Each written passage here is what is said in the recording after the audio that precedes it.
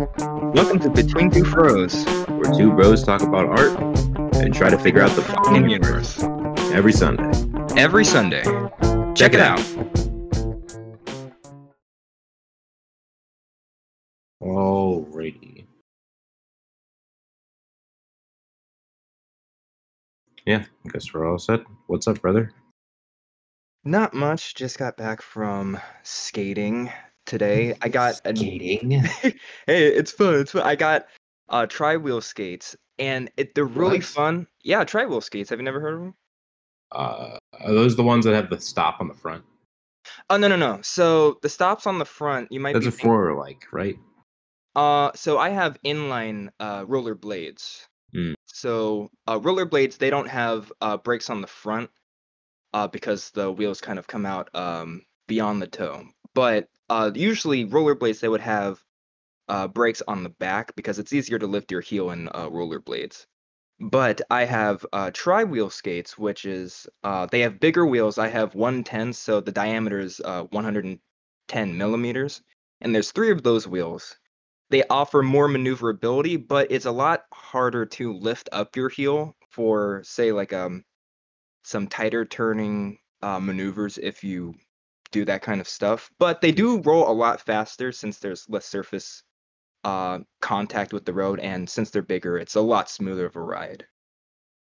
So this feels like the longboarding of freaking roller skating to me, Uh, because you're just able to go faster and smoother, and it's harder to go around corners. That's what I hear. I guess so. I mean, there are skates that are like off road. They have like rubber with, I Oh, think. fuck that. I don't want Yeah. anything They to do have. with that. Longboards don't even have that shit.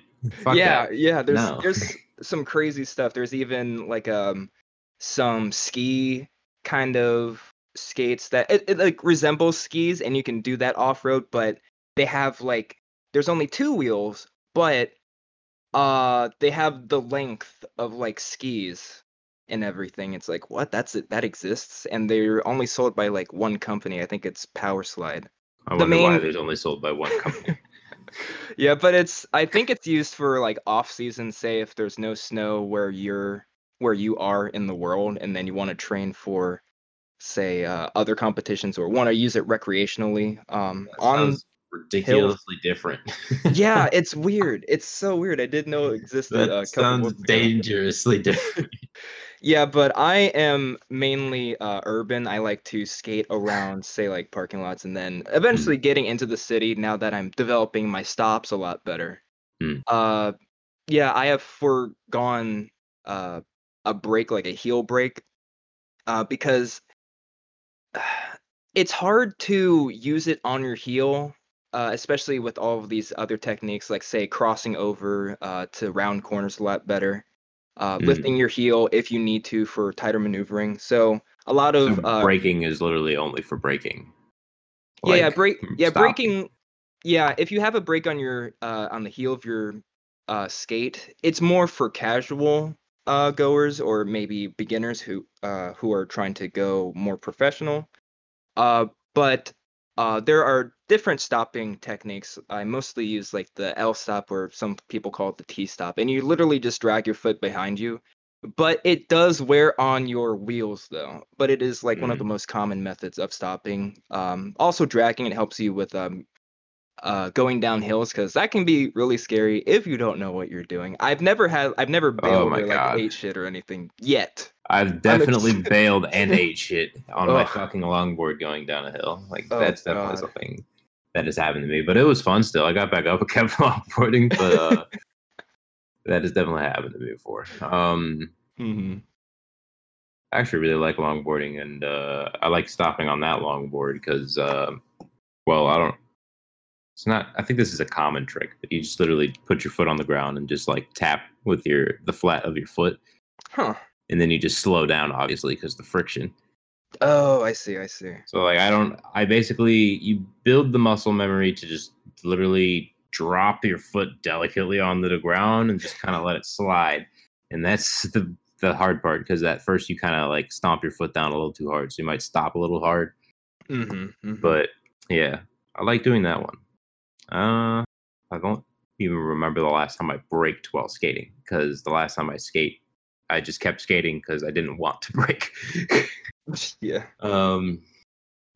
Jesus, I can't believe they make those inline ones those long though.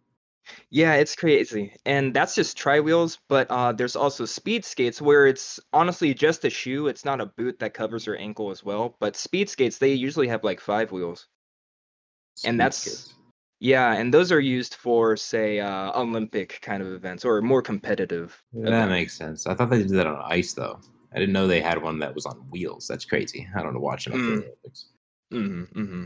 Hmm. But yeah, the boot that I have, I got it a little while ago, or it's not a while ago. It's like early this week. I had gotten it. They're different from the brand that I had first got. Rollerblade is the brand where I got my 4-wheel inline skates from, and those are great. But I wanted to up it to the 4 wheels. They have like 80 millimeter wheels, and those are smaller, of course. But you have a little bit more control since they're lower to the ground. And they said that if you get tri-wheel skates, it might be kind of difficult. It really wasn't that much more difficult. The only thing that you have to consider is that you have more room to lean because the wheels are so much bigger. It's kind of like the physics of like how a motorcycle, if it's going fast enough, can lean like to extreme levels and not fall over. It's that Just kind of because it's stuff. going that fast in that direction. Exactly, exactly. So that's the only thing you have to take into consideration, as well as kind of using your back wheel a little bit more, or lifting your heel a little bit more to like do like turnarounds, like transition stops where you just Yeah. um Fucking oh my god. yeah, it's a lot of stuff. But I'm starting to develop kind of like a power stop or a power slide where you put your foot perpendicular to the direction you're facing, and that's like one of the best ways to stop. I don't have Yeah, that the sounds about right. yeah, I don't have the muscle memory yet to like put my foot, like dig my foot into the ground at the angle that it needs to be and stop like that. But a transition stop is where you essentially you line your feet in a way where you just do like a circle, like the way that you circle around it like absorbs all the momentum that you had. Oh, okay. So you would just literally would go into a circle. Excuse me. Yeah, so Basically, you just go sideways and try to like use that momentum to just turn around. yep. And yeah, more and more I'm leaning my leading foot out more than I usually would. So it's like, okay, I'm catching even more momentum at a slightly higher speed. So this is a very reliable stop for the moment, which could eventually turn into a power stop or say a power slide, where my leading foot is the one that's digging into my leading foot in this case would be my left foot digging in sideways at a certain angle into the ground, and it's like a skid stop, which is the power slide or power stop. Like the Yeah. baseball slide. Yeah, basically. Gotcha. So Yeah. yeah, it's going pretty well so far. I haven't skated all too much since it's been pretty busy around here. I think I'm gonna stick to the longboard. Not gonna lie. Yeah. I Today like I was breaking with that shit. It's way easier than that. Today's what? What were you saying? oh yeah, today I was over in by Columbia Mall actually, and I got to go on a trail that I have never been on before. I didn't know that was there. It's like, oh, this is cool. So got a lot of good exercise on that. There's just so many hills though, off the That's trails. brutal. That's brutal. Yeah. And the boot that I have, it doesn't have. It has ankle support, but the lining on the inside of the boot doesn't have enough fabric to where it's like the parts of your ankle that protrude out on the sides, it's like really tight on that, and it's like really irritating where it's like, okay, I'm not enjoying this ride anymore towards the end. It was really rough. Well, also, like, how long were you doing it for again? Let's see. I think about 2 hours or so. It was fine like in the Oh my first god. hour, but I think it What was the because fuck are you, dude, bro? 2 hours? That's gonna kill you. Like, of course you were feeling it. no, but with my other boot, the 4-wheel boot, I don't feel that at all. When was the last? Did you use that one for 2 hours the last time? Oh With the yeah, four-wheel boot? I've used that for like say like 3 hours one time. The fuck are you doing, dude? Your Yeah, ankles and are probably solid steel.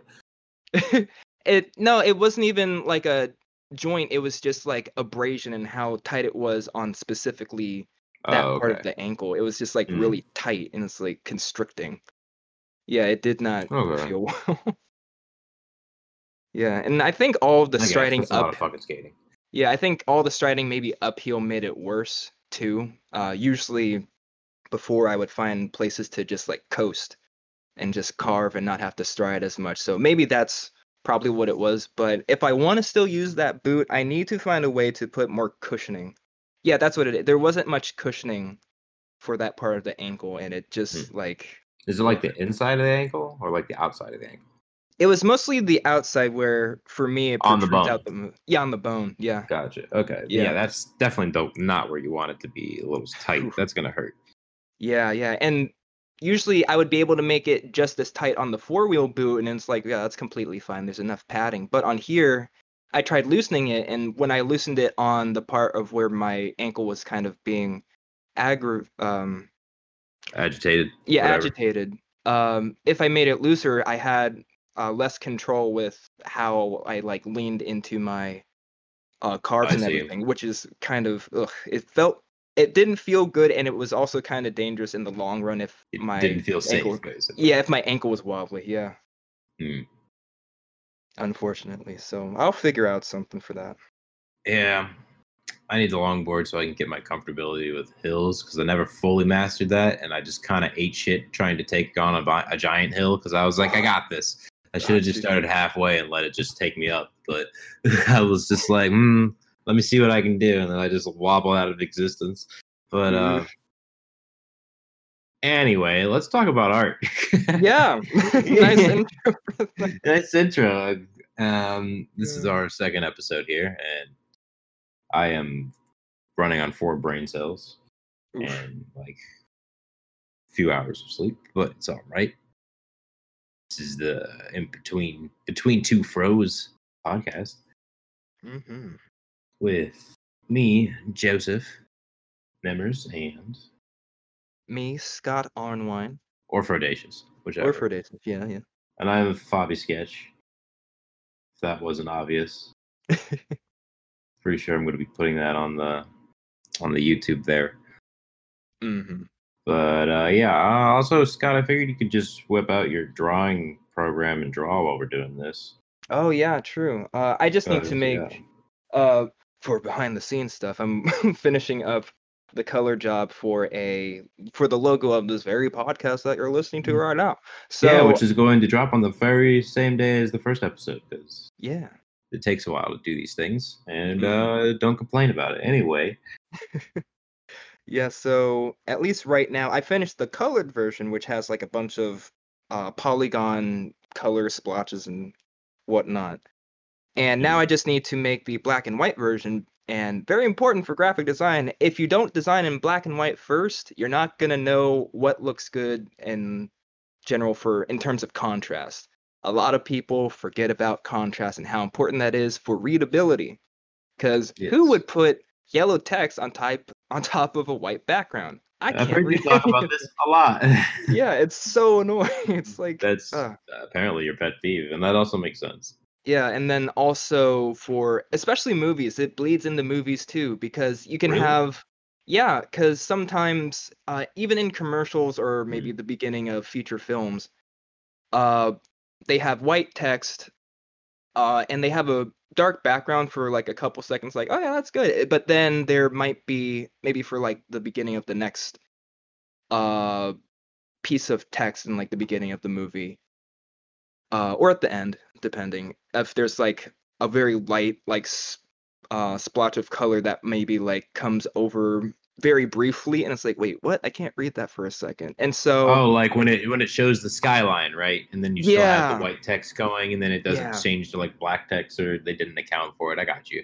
yeah. So even that kind of stuff, it's like in cinema, it's like it's easier to navigate that because usually there's moving visuals and there's a lot of contrast for like moving visuals, and then but if you're not going to be moving or using like any specific frames, like multiple frames for a still work, then that's even more important because you have all the time in the world to think about this one shot, this one angle that you're trying to illustrate.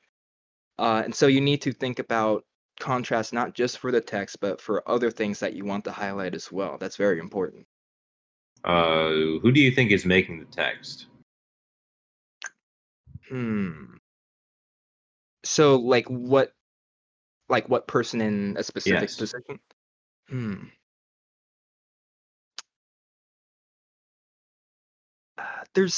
It's a very open-ended question. I'm not sure where to put my focus in. Like in like cinema or like graphic design. Like I got you. Okay. Okay.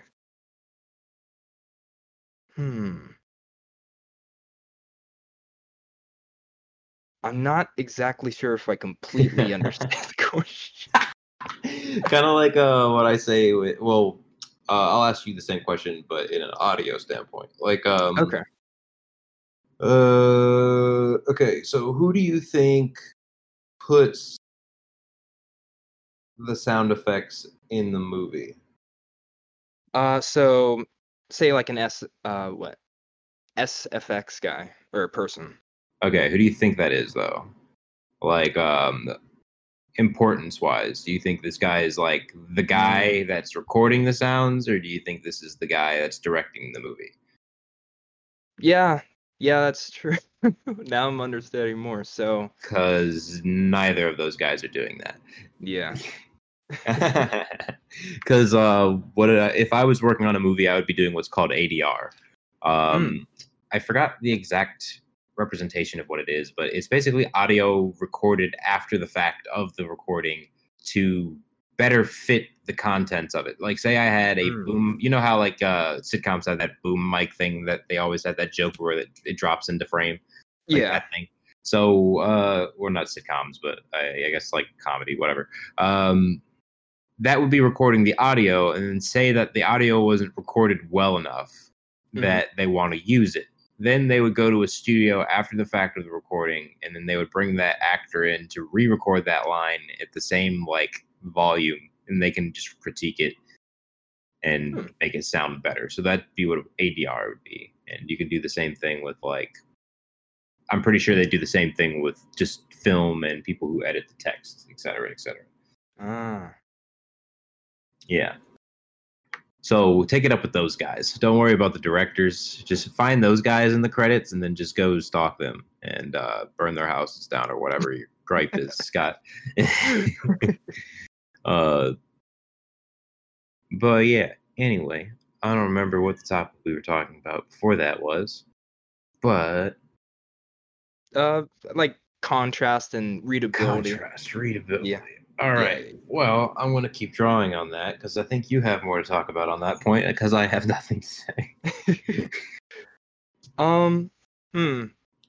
I guess in some cases you can go the opposite way, where if you want to illustrate a specific point or maybe a visual trick, say in comics or maybe manga, maybe other forms of graphic media, if you use less contrast, maybe to support the illustrated idea, maybe for a gradual kind of effect. So, and for example, maybe in like comics, you might have text that is like slightly meshed into like the background in a way to show something maybe that's far away, or something. It's a very like to show minute details. So you can use contrast not only to make it easier to read, but for those who are able to read it, this is more for the overall enjoyment, like being more experimental, not being so like clear cut. For those who are able to read or see the very minute changes in contrast, if it's very low contrast, you can use it to kind of immerse your audience in a way. So that's kind of like either little contrast for experimentation or a lot of contrast purposefully for easier reading. I feel like contrast just dives into all of the fundamentals of art.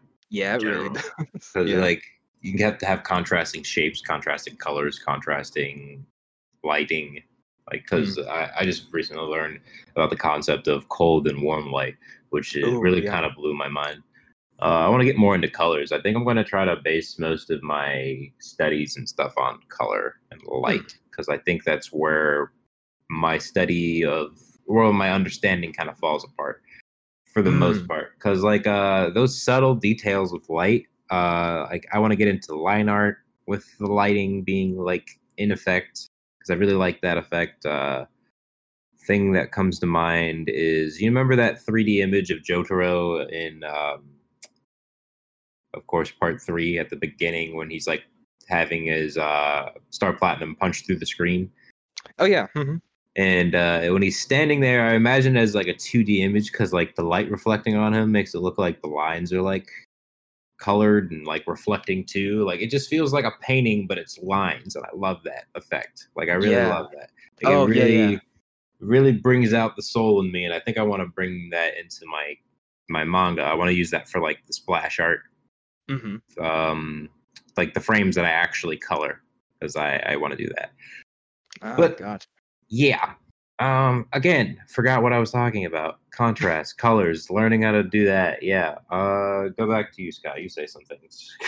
I think that's all for contrast, and like how you said, it's all kind of like very general. It can go into a lot of different facets for art and how to express or illustrate that, either for emotional kind of stuff or more intelligent and like informational kind of details as well. Mhm. Uh, hmm. I think that's about what you can expect for contrast. You can have little or more. You might have somewhere in between, depending on how you want to roll with it. Mhm. If you want to have it be like, maybe it's like a trademark where it's like, oh, these are all kind of like, say for a graphic novel, you might have something, or a manga, depending. It's a lot of ink for mangas, especially. But This is why I'm having, doing it digitally. yeah, but having say a gray background with black inking, and so that can show, oh, it's dark outside, Mm. not just for shadows, but then you might have really like pure black for like the shadows within the darkness wherever that can be seen. So it's that kind of stuff that you can Right. I experiment with. was going into warm, dark light. Hmm. Not warm and dark. Fucking cold and warm light. Hmm. Jesus.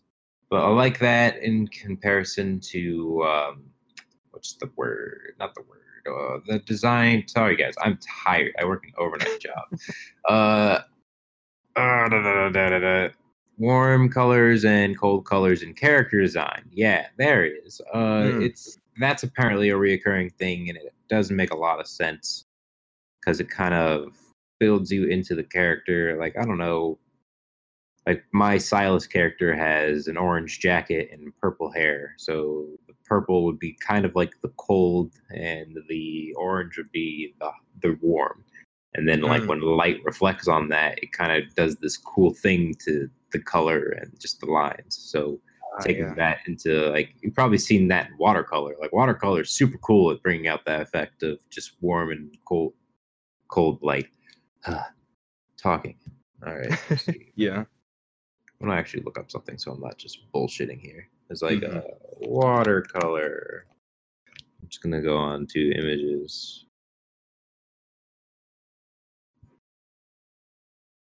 Yeah, I'm definitely not bullshitting here. Like, it looks wonderful. Like cold light, warm light, and then like right in between it. Like, I'll show you a picture that I just found real quick, Hmm. and then just look into like let me see if I can just take the image, copy image. Let me actually drop these. I finished the logo for anybody who wants to know. Finished it. He Here it finished comes. it. He did it. He did it. Open Am I able to drop it? copy No, no. image. Maybe. Let me copy image address. I'll just paste it here. Is it long as fuck? It's long as fuck. Here you go, Scott. Oh wait, Actually. it's not that long. But here you can actually just see it in Discord. Cool. Oh wow. Yeah, but like, you see what I mean? Like, there's warm light inside this like fucking watercolor Sakura tree. Okay, for people listening, uh I literally typed in watercolor, scrolled down, and then it's this easy watercolor techniques painting Japanese flowers. Honestly, if you type that in, you'll probably find it faster. It's a tree. It has a green field below it. It's a pink tree. I'm going to make that clear. Like the leaves are pink, and then it's just a sky. And you can see on the inside of the tree, there's like red colors in the middle. That'd be like your warmest spot where the sun touches it, and I guess there's some like shadow, but it like shines real nice through there. And then you have your cold colors behind it, and then that contrast itself is very pleasing. Like it's just that kind of contrast, man. Like and that in between of the colors, and like I like this effect because there's like no lines, but you can see everything's properly like contained within form, and it looks just nice. Like I really want to emulate that in my art. That's something that I want to do, but I want to do it in a stylistic way that doesn't look too cheesy. But that's for when I get better. For now, I'm just gonna keep drawing. Yeah, I guess to piggyback off what you're saying with warm and cool light, it gives a lot of color depth. Looking at the picture, of course, as well. Yes, that also is a really good thing. Contrast and depth and shape sizes and all that shit. Yeah, for me, I really like something that has. I can't really get in the middle. I like something that either has a lot of depth, like this picture right here, or it's very simplistic in a very pleasing way, where it's like very, very crisp, very. You could even say if it has shadowing, you could say it has like a cell shading. So for those who may not be familiar, think about how like Legend of Zelda Wind Waker that used cell shading. They didn't really blend shadows together like maybe how Breath of the Wild may do with its more advanced kind of Fuck that noise. with more of its advanced shading kind of rendering. And even then, it's like some stuff was very what would you say? It was very defined as well. So maybe like Link's drop shadow in Breath of the Wild, that was very clear, very distinct. It had a very definite outline. It wasn't very blurry. But with Wind Waker, everything had a cell shaded technique with it for its color style. That used very high for most characters. It used very high contrast colors, going back to contrast, very saturated as well to further emphasize like the Toon, because he's just regarded as Toon Link at this point, with his addition to Smash to differentiate.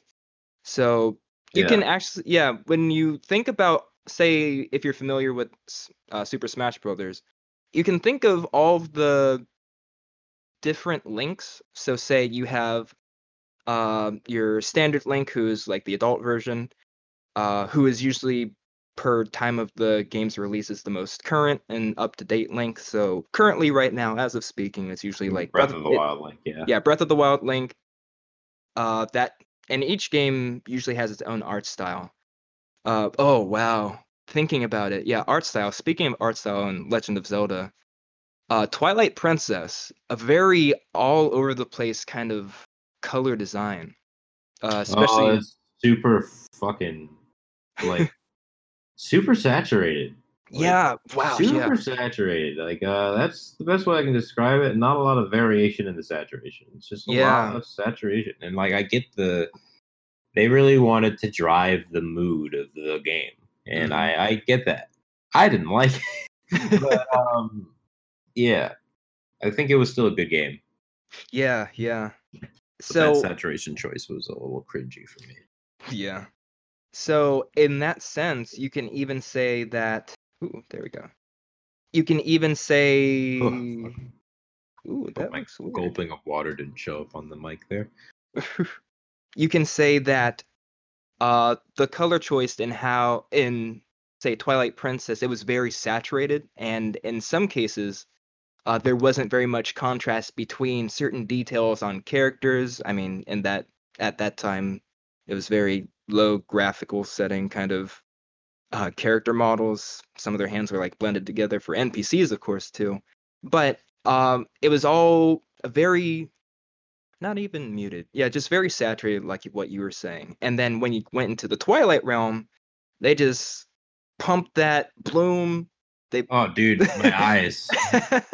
they pumped the bloom. They pumped even more saturation with like that orange and brown tint as well. So yeah, you can use and there wasn't very much contrast between some of the shades in there in the Twilight Realm and then the light. The light was basically all orange, and that's honestly all of the color that you would mainly see in in a lot of cases. So that's one way that you can set a mood to storytell with contrast and how everybody perceives the world, and then to that extent how the viewer perceives that world as well, because everybody says that Twilight Princess.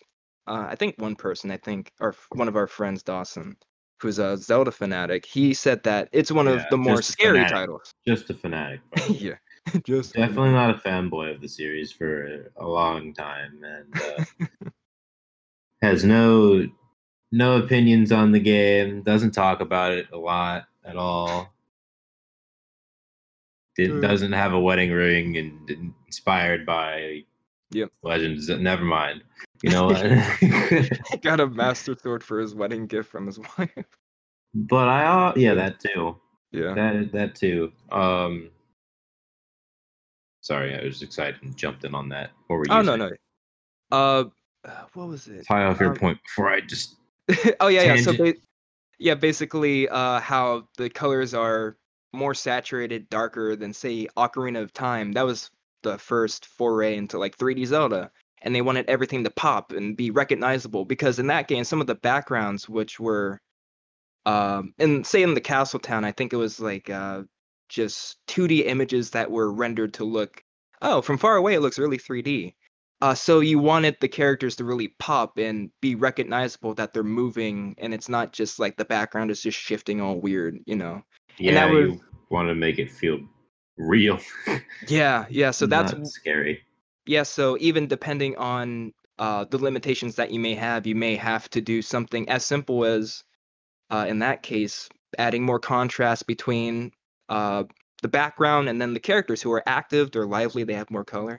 But ever since then, they used that kind of technique and changed it up to set a mood for a whole game as well, and added more elements gameplay wise to emphasize, yeah, this is more of like a scarier spin. I wouldn't say a horror spin. There are horror elements in there.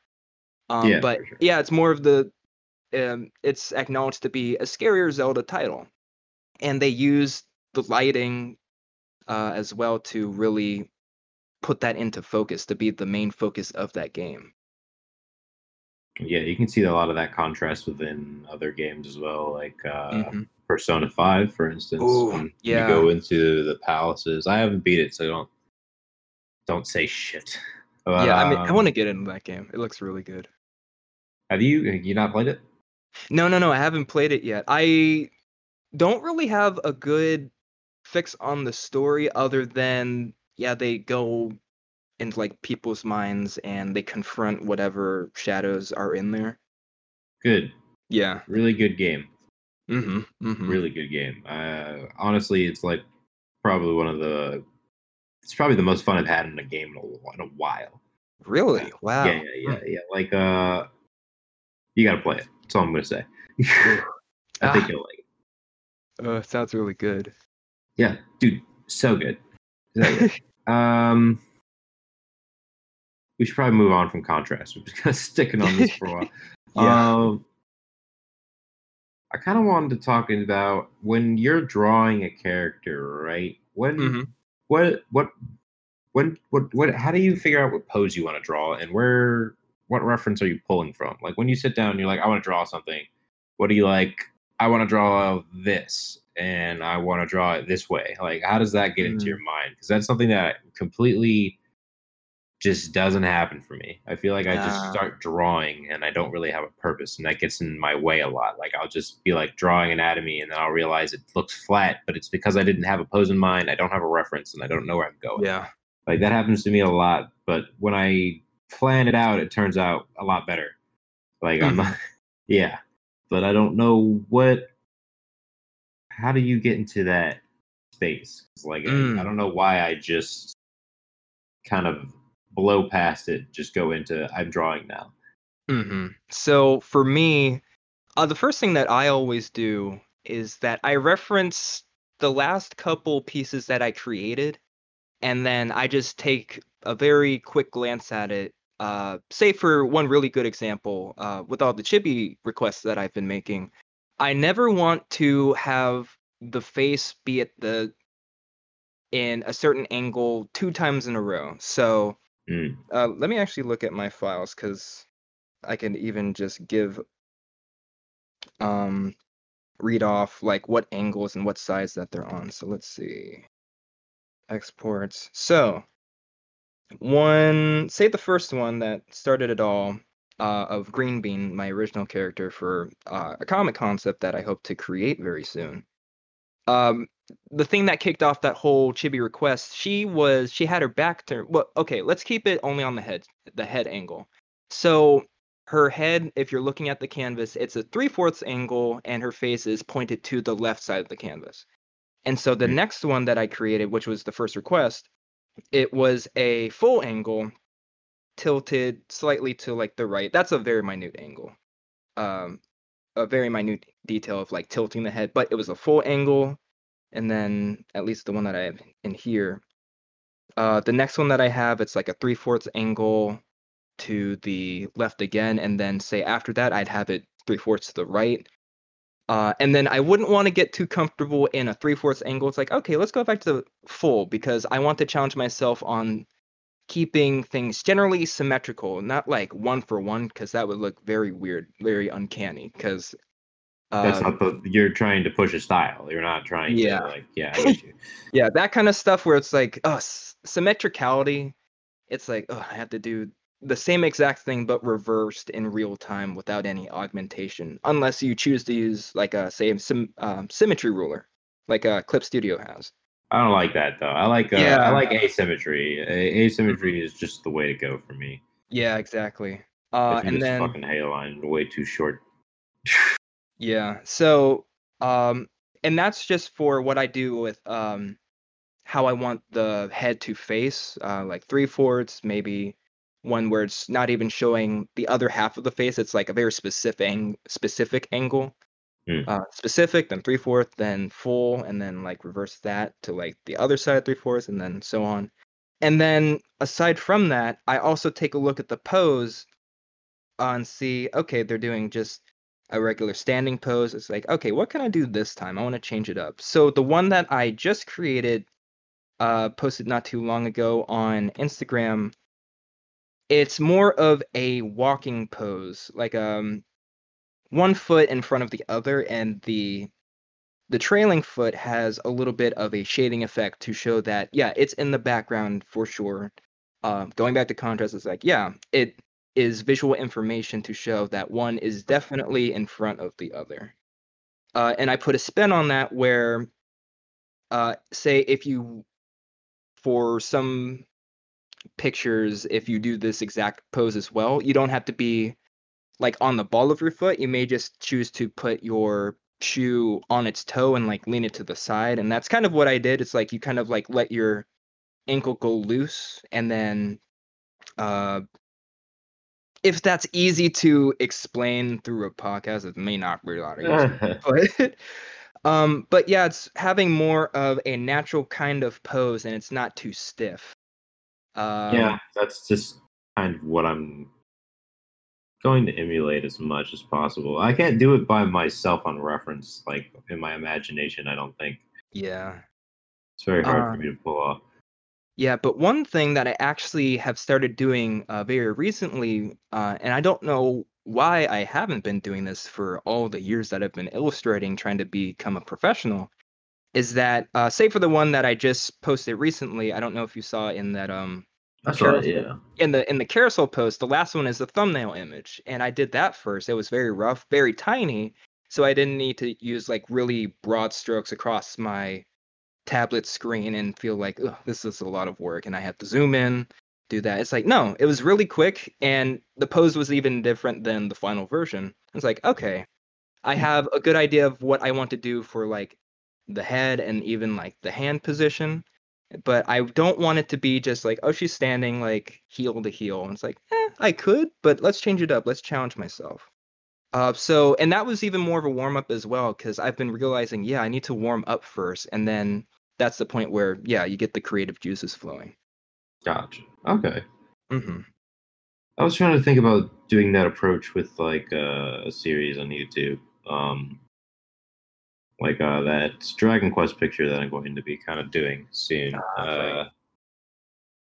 Like I was planning on doing a multitude of sketches to lead up to getting to that final drawing, but that one sketch just for some reason just came out of me as like basically it came out exactly the way I wanted it to first try, which kind of fucked me up because I was like, I didn't want that to happen, but it did because I wanted to sit down and keep coming back to it and hopefully drill it and get better every time. But I was like, wow, this turned out really well. But next time I will be doing that. But I want to get into the habit of preparing for a piece, if that makes sense. Like I'll sketch out the pose once and then I'll be like, okay, I made these mistakes, and then I'll do it again better. And then I'll do it again better. And then when I get to the point where I want it to be like, oh, it looks exactly the way I want it to, then I'll maybe like release it or do that. I don't know. But I want to use that more of a drilling thing for like anatomy and like colors and stuff. I don't think I'll ever do that for like a serious piece because I feel like that's just too much work. Like if I had, like say I had like a big city scene and I was just like, no, it's not right, and just threw it in the garbage. Just is like I have to do it again. No. But yeah. Oh god. My point is, yeah, I wanna improve, and I want to use that method to improve. I also want to use my YouTube as a tool to improve, and hopefully draw other artists that want to improve in my YouTube channel. I'm trying to come off as a guy that isn't the best at art because I'm not, and can just entertain people while learning himself. Yeah, same. I'm in that same boat as well. And it's all like perspective as well. Like we both definitely have said and do want to get better. And then that's just we think about how we want to do it in the ways that work best for us. Like for me, from my perspective, I like to kind of bulldoze my way through a piece. I remember I know. yeah, like years ago I would be able to like sit like for a whole day. I think it was like at least like 6 to 8 hours on a piece, and it's like, damn, how did I even do that back then? I did that too, and the problem Yeah, is I didn't think that was a problem. yeah. I get yeah, and sometimes you find similarities like that. It's like, oh, didn't know that was the same thing that we both did. So yeah, and even now we're branching out into our own styles and how we want to tackle our visual techniques, I guess. Yeah, because Definitely. yeah, I know for me, I can be very especially with the way that I zoom into pieces, sometimes I can be just a little bit too subtle, say with coloring jobs or like line art, and it's like they look maybe lackluster, some people might be able to say, or it doesn't have enough weight. But for you, I've noticed, and you said that you wanted to use like really bold line art to like really flesh out the motion and like the flow of scenes as well. Yeah, I'm Hmm. really excited for those kind of things. Every time I see like bold line art in One Piece, like when Luffy's doing third gear. Sorry for anyone that doesn't know that. I'm not going to go into depth on what that is. But So, yeah, but I love when it just is thickly outlined and it's just look like pulsingly animated and it just looks super lively and like it's like I don't know, it just really reflects primal energy to me. hmm And for my manga, that's very important. So I want to just be able to do that kind of style in a way that works, and I don't want to do it in a way that's just like Attack on Titan anime, but like on paper. Like I feel like that's too thick. Like I don't know. yeah, I don't want that. Maybe like a thicker than normal line art style, but isn't like ridiculously thick. And yeah, then like when it really needs to be super thick, it'll be thicker than that. So it's then like even more push because I think that slight exaggeration is exciting as well. Like yeah. yeah, and then figuring out how like the outlines can go together when characters are interlocking or like touching. Like I think that would be super interesting to figure out as well and make Hmm. stylistically work. and a lot of a challenge. And I'm going to hate myself for it, but it's going to make me a better artist, and that's what we're here to do. But yeah, um, I'm trying to do more exercises that makes me have to use all of my techniques. Yeah, I want to, well, first get back into my regular art gear because I'm just like split, unfortunately, so many different ways.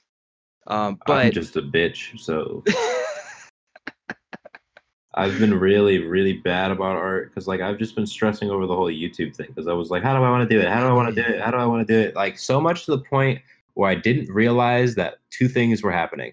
I yeah, wasn't doing anything for YouTube and I was barely drawing. And I was like, what? Because I was thinking about producing so much that it was just putting me in this logic circle that I just wasn't doing anything. And it was just like draining my energy just thinking about this. So, like, now, what I plan to do today is when I'm done with this, I'm going to just put up, well, like, I'm going to try to strap this podcast, wrap it up real nice in a bow, put it up on our goddamn podcasting catchers and call it a day. But then I'm going to look over my last video that I put up on the Fabi sketch and then just for once in my life, watch something that I've made from start to finish and give myself an honest critique of what I could do better next time. yeah, And then just make the next fucking video and then just try to be better again next time. Because like what I've been yeah, just too much time stressing, too much time overthinking. And I just need to do it and I need to fail. And then I need to send it to you and be like, Scott, what the fuck did I do wrong? And then you need to make your YouTube channel that you've been talking about that you've probably been having the same kind of stress about, but you haven't been fully like realizing it because I just realized it while realizing it yesterday and I was like, son of a bitch. So yeah, I think you should start your YouTube channel as well.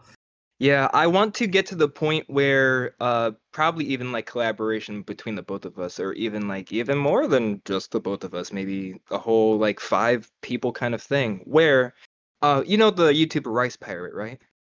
Yeah, of course.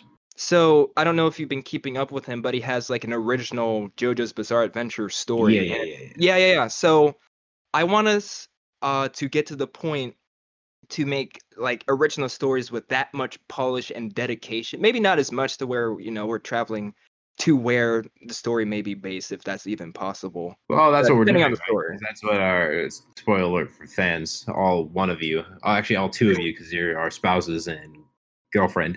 So yeah, that we're making a story and fucking what, the 10th we're gonna start doing some creating on it because we actually got where we wanted to be with it last time we spoke.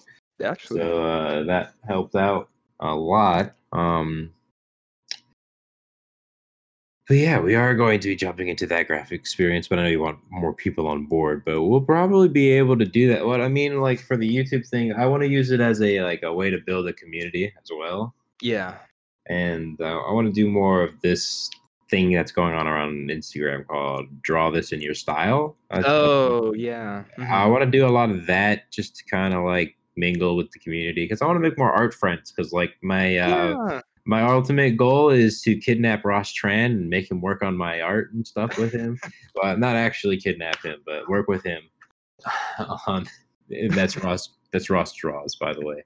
I want to work with him on something for some reason. I don't know. It just feels like a goal that I have, and as an artist, one, and as a career path, because I want to be successful enough to just meet him. And yeah, I'm going to push towards that. And that's YouTube is a good goal for that because I feel like that helps you find more independent artists that do it, that are doing their own thing, and that gets you into the community to where we can get into the situation where we can work with the people we love. Like, I don't know, it'd be cool to work with the Game Grumps one day. Like, I'm sure that'd be really cool. Yeah, it'd be possible, dude. Like, totally possible. Yeah, because like I guarantee you, Aaron's going to be like a voice actor for many video games in the future. Yeah. Oh, he has such an impressive voice acting catalog. Oh, it's just gonna grow, really. Like, why would he lose interest in it? So, like, if we make a game or like a anime or anything, we could probably have him in it, straight up. So Oh, yeah, that'd be so cool. Yeah, and I so cool. guess in or no, yeah. So like what you were saying with like a aspiration of like working with others, I remember YouTube related as well. I remember at one point, especially when I was in like the highest point at that point being very interested in animation. Hmm. Uh and I wanted to get into like, you know, at that time making basically story time videos. But Hmm. with a little bit more polish than the ones that I've been seeing, because some of them it's like they just use a static character and they either have a story time or they rant. In that case, it's just a rant. But I remember having the aspiration of wanting to be part of uh like the animator slash story time group, and they were like all really cool friends. It's like, yo, that's really cool. I want to be part of that too. But like actually be genuine about it as well, because that stuff also it still interests me as well, because now like, you know, Jaden Animation, she has a very popular story time uh YouTuber slash animator as well. She has, I think, some assistants. More YouTubers are getting like assistants to help them animate things, make them higher You quality, have to, which is dude. yeah, and it's yeah, at this point to keep up with the algorithm in line in regard to animation, you have to. And That's it's what I like. even yeah, it's becoming like a bigger community and it's gaining more and more recognition. Like they're going to cons and everything, explaining their workflow, and it's like, wow, that's really cool. And you can But I'm do all of seeing that that through with YouTube. like I'm seeing that through a lot of things too. Like the Game Grumps Yeah, have employees, Ross has employees. I'm like, yeah. that's Like an nuts. office. Yeah, Yeah. like nuts. Like we can that's the level you can do it at. And I think that's totally up our alley and totally achievable for us because we're like cool guys. Yeah. Like you got yeah, we're pretty cool. But, we we got good ideas and like I feel like we're creative. Mhm. Like we can pull off a YouTube thing and like not even just for like the sake of like money and influence and Oh, power, yeah. but On the like yeah. we're like I want to create entertainment like for people and shit. Like that's truly what I want to do. And, like I feel like I'm going to come into myself more by doing that, and that's something that I just want to put into my universe. Yeah. Yeah, I feel you because I remember a couple years ago, say my sister who essentially like helped me like grow up and everything. I remember she's not very like into like the art sphere like you and I are. And so she was having issue at the point where I was like doing requests like for friends and everything. It's like, oh, you should be like having them pay you. But it's like at even at that time I was thinking, and this was when I was maybe 19 or 20. Currently right now 25. But even back then, not nearly as on the track of becoming a professional like I am right now. But I kept thinking that creating art is what I want to do, and then money is just a bonus. And I want to have that be my ideology, but at the same time, you need money to accomplish other goals as well that lead to more creative outputs and And to live. yeah, to live. Yeah. And to Which is live. important. Like I get it, and like Yeah. the whole doing things for free and all that. Yeah. Like at some point, you have to. It's Yeah. like you can't like for example, if you want to be something, you should probably start pretending to be it at the beginning. Mhm. Like, so if that means if you're trying to be a professional artist, why don't you pretend to be one by taking requests no matter what? And if you're not a professional yet, obviously you can't charge them a lot of money because they don't know what to expect from you. And you Mhm. don't even know what to expect from yourself. So like starting off free, I wouldn't say is bad. I would say once you've achieved a certain understanding, free is just unacceptable. Like Oh yeah. you're not allowed to do that anymore because one, it takes time to it's a skill. Three, it's something that's actually really hard. Like drawing, I Yeah. think is one of the harder skills there is in this universe. And it's Mhm. ultimately pointless if you think about it. But yeah, I don't think you should let other people or you take that for granted for what it is because Oh yeah. Yeah. it's super important. And people can't express themselves through art, and you are able to. And that rare skill is something that they can't express from themselves, no matter what they'll say. If it's like, oh, it's just a picture. Then no, you just tell them to draw it, and then and then be like, "Have a nice day." Yeah. Yeah, you can even Yeah. say, yeah, like for music, which is more viable than, say, a lot of like the visual arts. It's like they have festivals and everything for it for music, and it's like, in the end, it's like it's just typically for most tracks, like popular tracks, it's like it's just a 3-minute song, and you It's could say also the just same stuff structured. about, yeah, yeah. So, but even then, people really have a lot. They put a lot of importance into it because it helps them say, like with music, it helps them unwind, it helps them find creativity. And then for visual arts, it helps them inspire like bigger worlds. It inspires just themselves as well because it can be really meaningful visually. Both things can be very meaningful. And like you can't really express yourself in any other way like this, because Yeah. and you can't create a world in any other way. Or you're like, you try and tell me how it goes. Like, I don't know how you're gonna do it without like art and video games. Like, Yep. basically the creative fucking holy duo right there. You can't make anything else like this. Like real world or just otherwise. Running out of words to say. Brain slowing down. But yeah, I'm also drawing, so I'm getting distracted too. Oh, gotcha. Da-da-da-da-da. Maybe drawing and doing a podcast is a bad idea. Who knows? But I'm not. Maybe I'll have like sections during the podcast, like this one podcast, if you're interested in learning about comics and stuff while you can't read because it's a podcast. There's this podcast called Mm. Lean Into Art, Hmm. and I don't remember the guy's names. Sorry, but it's a comic. It's a comic artist and a UX designer, which is like a user experience designer. He does like Ah. video games and interfaces and stuff like that.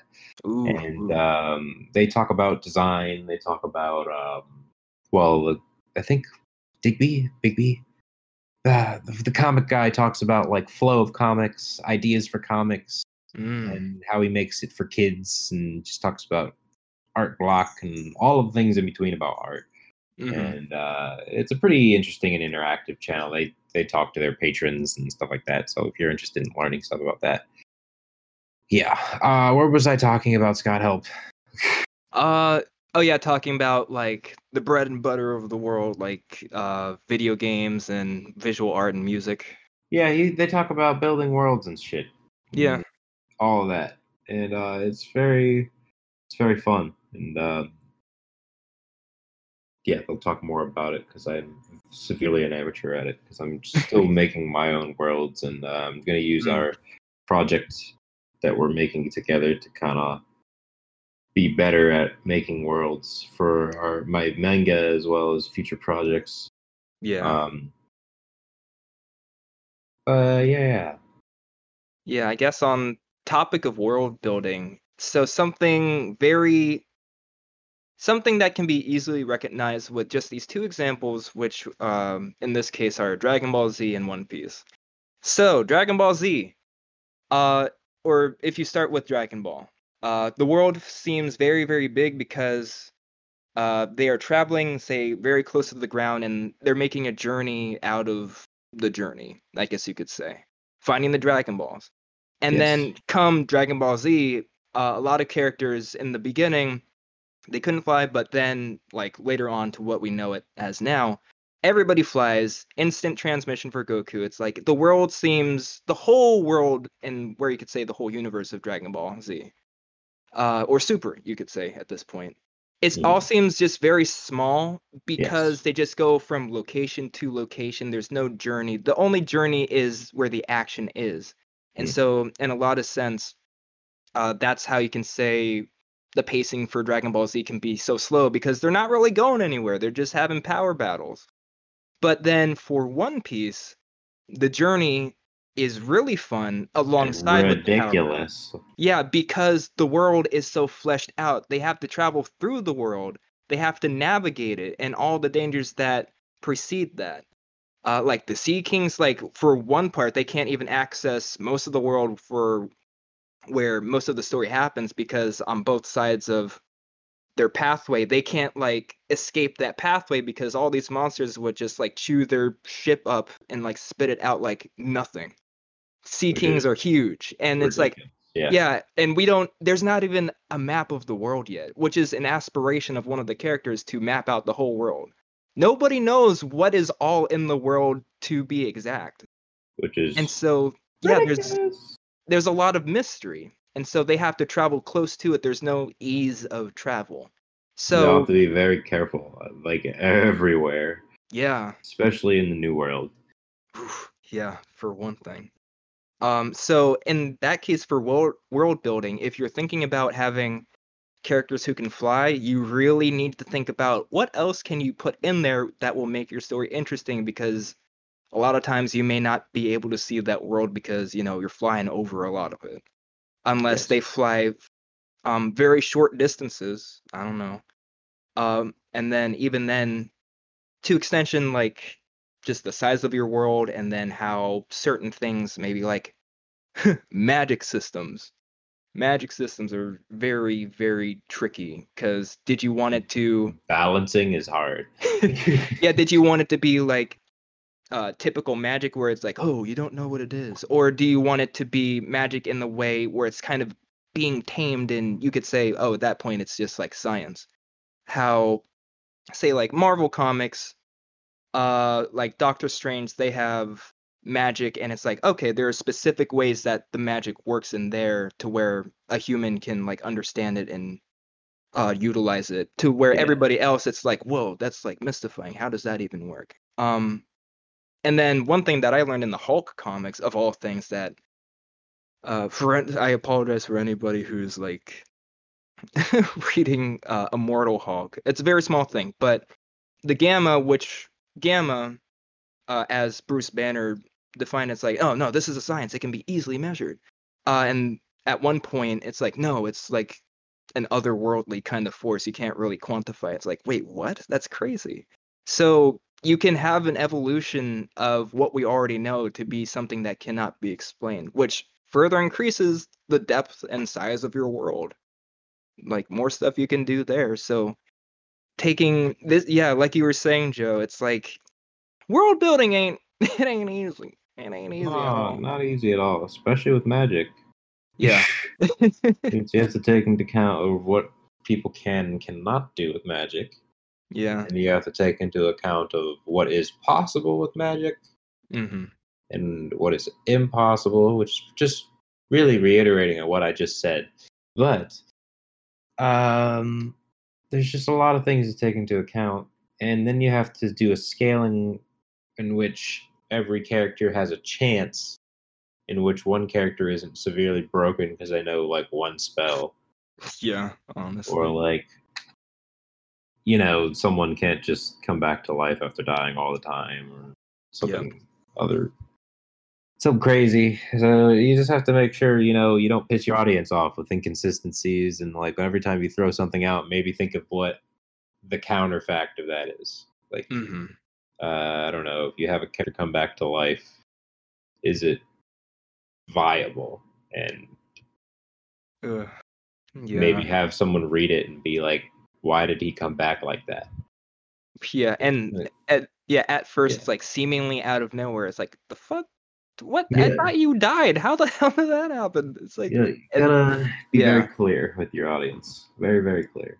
yep, yep. And then I guess in that case, when talking about uh broken characters, people coming back to life, you have to, especially if you're going to have a longer series like One Piece, say like Dragon Ball Z, Dragon Ball Super 2 as well. Bleach, I'm not familiar enough with Bleach to like know too much about how the spectacle goes. But yeah, Yeah. spectacle, and what is like how you want to show up or demonstrate powers or abilities and everything, because you wouldn't want to show ev- well, that depends actually. If you want to have a lot of mystery and ambiguity with the character to make them more interesting, it's typically, or I would see it as best, to not show everything that they can do right up front, but you can equally do that specifically for a story purpose. Like say One Punch Man, his whole thing is that he beats everybody in one punch, no matter what he does. But that depends on how strong the character is. Mhm. But like what 99% of the time, It's One Punch. yeah. So in that case, that was the whole hook for One Punch Man. He's the strongest person in the world, and you could For say to some extent, fucking reason. yeah, and like, yeah, and that's one piece of, That's the ambiguity of it. Like yeah, that's what you want to know. yeah, and even though he gave, um, he gave a reason at one point, it's still like, really though? How? It's It's really like, like, no, asshole. There's something wrong with you. yeah, it's like, yeah, stuff doesn't add up. Like, so in-universe explanations don't add up, say, for how the audience perceives it as well. And even characters in that universe, they didn't believe it either. So, yeah, ambiguity through character development and then through, yeah, just through character development. Yeah. Why did I lose track of the sentence I was saying? But This yeah. is this is my life right now, dude. I need to sleep more. I need more water. Oh, Jesus. But ambiguity through character development makes them more interesting. It's like the cool character, or not. I don't know. Like Mob Psycho, another excellent work from the author One, who also made One Punch Man. There Oh, was, that makes sense. That I can yeah, see that. yeah. The main character Mob, he's also very strong and powerful as well, but he's not as all powerful as One Punch Man. So there is more depth because he is mortal in that sense in comparison to Actually, Saitama. I want to One Punch spin Man. off of that. That's a good thing I want to put in. So, be Mhm. careful what you do with the One Punch Man kind of stuff, because you can very much become a Superman. And the Yeah. problem Ugh. with Superman is he has no problems, no flaws. Nothing can touch this man. Ugh. So that when you have a character like that, he becomes very he is reminiscent of a stale graham cracker in your cupboard in the summer day when you actually want a fucking graham cracker, and you're like, oh, it's you, Superman. You boring stale son of a bitch. Like no one cares about this man because you can't relate to him. Yep. You like there's flaws that are supposed to happen with people. Like even One Punch Man has flaws because he can't be a regular person. No one takes him seriously, Yep. and like that's his flaw. Like no one takes him seriously because, Hmm. well, not his flaw, but that's his quirk. Like that's the whole thing. Yeah, he Hmm. kills you in one punch, but no one trusts that you're gonna fucking one punch kill me. Like he's like, nah, pussy. Like what are you talking about? But yeah, when you have a character like Superman who is just smart, justice orientated, handsome, always gets the girl, fucking flying through space. No one can touch him. No one can kill him. If you kill him, he comes back. Ugh. You lose empathy and you lose your audience. Like I think this was a measurable thing in comics. Yep. Back in the day, I think his Superman's viewership actually went down after he gained a certain amount of superpowers. Like it's just something that happens. Like for example, I like Boku no Hero because All Mhm. Might is super powerful, but he got fucked up and he Yeah. can't be All Might anymore. And that is super like it tugs at your heart because you know he wants to save people and you know he's like super strong. He's like the best guy, and everybody put like all of their faith on him, and that eventually broke the camel's back. And like Yep. that's such a pivotal, really early part of the story that like it makes the whole story, dude. And it's just a character trait.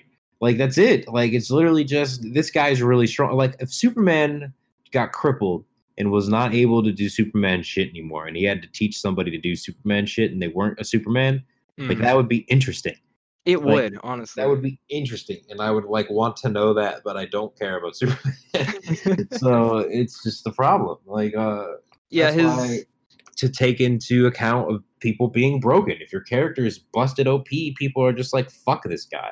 Like, yeah, honestly, the only thing that he probably has trouble with is that he's too powerful for like normal crime fighting on Earth. For like, say, one specific example that's really cool that I always go back to every now and again. Justice League. The really good parts of Justice League, I think, early on, it was Superman versus what's his Batman. name, Darkseid. No, Darkseid. Oh, Doomsday? Or is that? I guess it's Doomsday. Yeah, The one Superman that kills versus. him, right? Yeah, this is Justice League, the animated series. Yeah, there was Yeah, yeah, yeah. definitely. I know what you're talking about. I think it's Yeah, yeah, something like that. I think it's Doomsday or something like Dark that. Side. I think he's more of like a skull kind of guy. Mm. Let me look that up. Dark Side. Yeah, but he looks like he's made of rocks, and he's like he has the gray and like dark Oh no, vision. is he the guy wearing that like the blue breastplate? Thanos looking motherfucker. I'm not sure. Maybe. Because that's Dark Side. If you're talking about Doomsday, he's like the guy. He's like the berserker looking thing. Yeah, it's Darkseid. Yes. It's Dark Side. Okay, it's Dark Side. Yeah. Because like Okay. Doomsday kills Superman straight up. Like, Okay. Let me but he look at comes it. back. Doom- He straight up looks like a berserker from Gears of War. Oh yeah, I remember him now. Yeah, it was Darkseid. So in the animated series of Justice League, it was very interesting. It's like, whoa, he was holding back this whole time. He said, "I feel like I'm living in a world made out of cardboard, not knowing." Like basically, he lives in a world of cardboard, which is Earth, taking care not to break something or break someone. And then he says, "But you can take it, can't you, tough guy? Here's a rare chance for me to cut loose and show you exactly how powerful I really am." And it's stuff like that. It's like, oh, that's cool, but then that's gone, and it's like, oh, he's even more powerful. It's like, what? To reiterate what you're saying, it's like, oh, he's even more powerful than what he's shown right now. Yeah, it's just Okay. like, okay, Mr. Badass, whatever. Yeah, And then I don't yeah, like his concept. It just too yeah, perfect, too no flaws. yeah. The only thing that can hurt him is magic and magical objects, and it's like, And his well, feelings. uh, yeah, I'm just not interested in that kind of character. Like, I yeah, and like it. characters with flaws, and like they give me a reason to read it. Like, I might be pissed off because of the flaws, but I'm still turning the page. Hmm. Yeah, and you can see why more Batman movies were made than Superman movies. Yeah, they have. He has a severe flaw of just being a fucking maniac and a fucking philanthropist at the same time, but Ugh, he can't do it as a person, which is upsetting. So he yeah. has to revert to his alter ego, which is interesting and upsetting. But yeah, Hmm.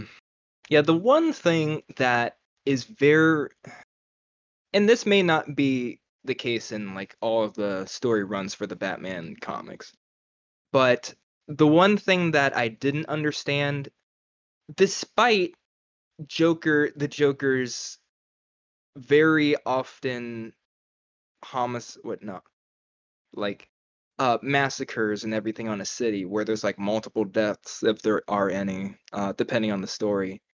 mhm. I think like some stories I think I mainly saw in like the Batman Arkham Asylum game series, which can be loosely based off the comics. But keeping the Joker alive, is that a thing that usually happens? Because why do you just Well, let me tell you something even better. Batman yeah. doesn't kill any of his villains. Yeah, and it's like I get it in terms of a comic run, but if you want the story to work, I don't get that. What do you don't get it at all? I mean, Crocodile's still alive. yeah, I get it.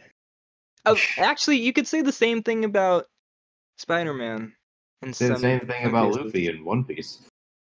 Yeah, I mean, you could. The thing is, I see Luffy. He's not really acting on any sort of sense of law. He's doing it out of the goodness of his heart, and it would be good in a lot of cases for to like take them out permanently out of the story for the better of everybody. Yeah, like you say, Crocodile is, like still doing stuff, and it's like, oh, but if you're going to be so centered on justice and the lives of innocents while also shared in One Piece being in danger, It's that specific justice kind of thing where if you want justice to be served and you definitely don't want people to be hurt in any sense, in terms of like maniacal kind of plots over a city like multiple times in one place. It's like Oh, like literally yeah, some guys doing 9/11 crimes multiple times a year. yeah, that kind of Like, stuff. I get you. Like, yeah, I feel like Crocodile hasn't done that enough. I feel Yeah. you. And Hmm. he's not really in the position to anymore. So Hmm. okay, I get you. That's a Yeah, little different. I understand. yeah. I guess it's more of a comic thing, not just a Batman thing. It's more of a comic thing. Yeah, it's more of a hero doing the right thing, being the better guy kind of thing. But like, I like how that just constantly just gets spat in their faces over and over again. They still don't learn, and it's just like it's funny because of how brutal all the DC comics are, where the villains are literally trying to kill the heroes, Yep. and then the heroes are just like, put him in a cage. He'll be better in 50 years. Jesus. Put him in a That- cage. Jesus.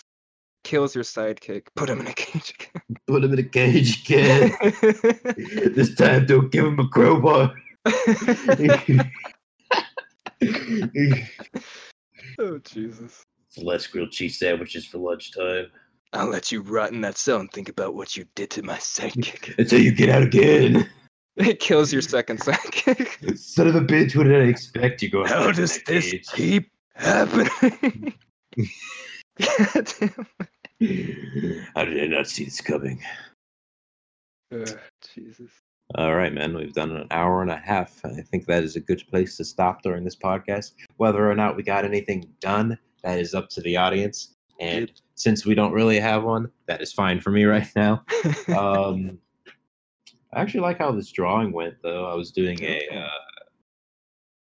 a full-on front face shot and then two side profiles of Silas, and I was just trying to have a consistent style going across, and I think I did a pretty decent job figuring out some shapes that I want to use. I'll give you a little snap of that real quick.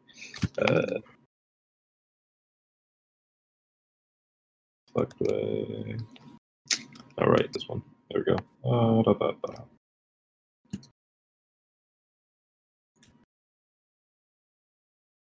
Let's play a game. Where's my mouse? But yeah, I think this was a pretty. It was kind of rough in the beginning. We were kind of unfocused. We lost a little focus, but we got into the stride. Yeah.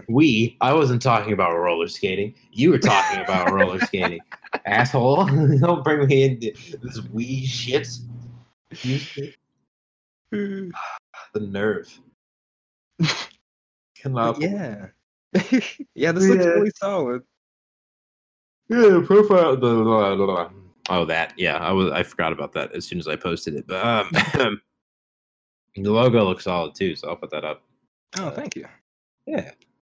Yeah, I was doing my best to just keep it consistent across. There's some like slight differences in just like the wideness of the head on the two side profiles, but I think that's just because I was trying to stay consistent, and then little subtle things kind of got away from me, like the eyebrow style and a little bit of the goatee things. But overall, I think the shapes are there.